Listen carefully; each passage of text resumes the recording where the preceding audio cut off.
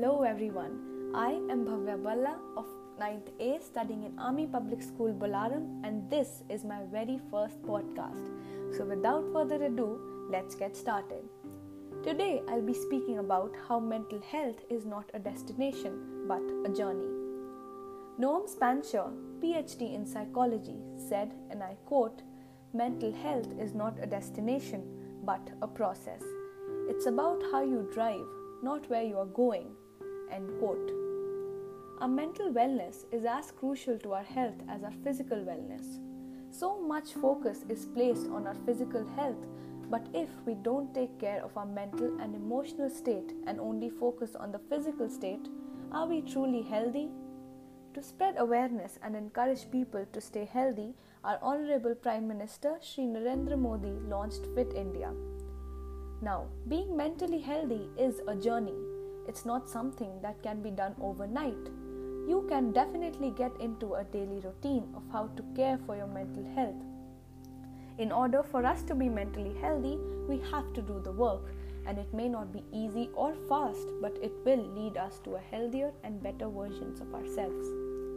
Now, what is mental health?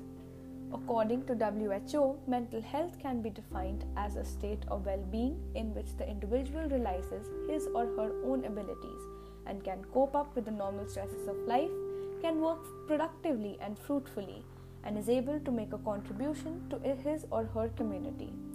WHO looks at mental health as an integral part of holistic health and not merely as an absence of illness. Mental and physical health are linked. Poor mental health is a risk factor for chronic physical conditions. People with serious mental health conditions are at high risk of experiencing chronic physical conditions. So without our mental health, our physical health will also deteriorate. Some common mental illnesses which are faced by people are depression, anxiety, stress, paranoia, etc. There is no specific cause for all these mental illnesses, and it is usually different for everybody.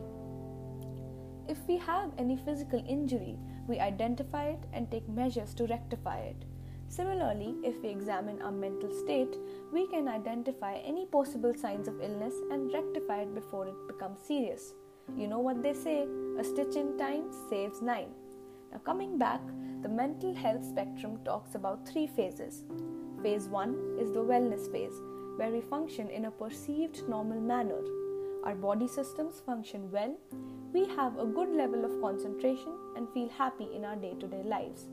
Phase 2 is psychosocial distress, where we start experiencing difficult emotions such as mood swings, stress, nervousness, etc.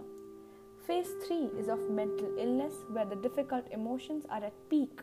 Extreme feelings of stress, anxiety, depression become visible. In this phase, one needs medical attention.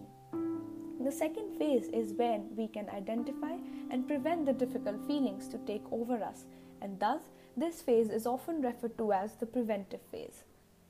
Let us see how we can take care of our mental health. Number 1, talk. It could be your parents, friends, teachers. Talk in an environment where you feel safe. Share your feelings. Do something which you love doing. Number 2, ask for help. There is nothing wrong with asking for help. Number 3, accept who you are. We all are different and unique in our own way, and there is no need to compare ourselves to others. Number 4, eat well. Now this might seem like something we do to take care of our physical health, but eating well is very important for your mental health also. Your brain needs a mix of nutrients to stay healthy and function well. These were some of the ways, but there are hundreds of others which could work for you. Coming back to our topic that mental health is not a destination but actually a journey, we have to work constantly to take care of our mental health, because when we do so, we embark on a journey to become a happier, healthier and better version of ourselves. In the end, I would like to say a few things. Never let the negative outweigh the positive. Surround yourself with positivity. Look for reasons to smile and laugh. Take in all the happiness and positivity around you. And with that, we come to an end of today's podcast. Thank you so much for listening.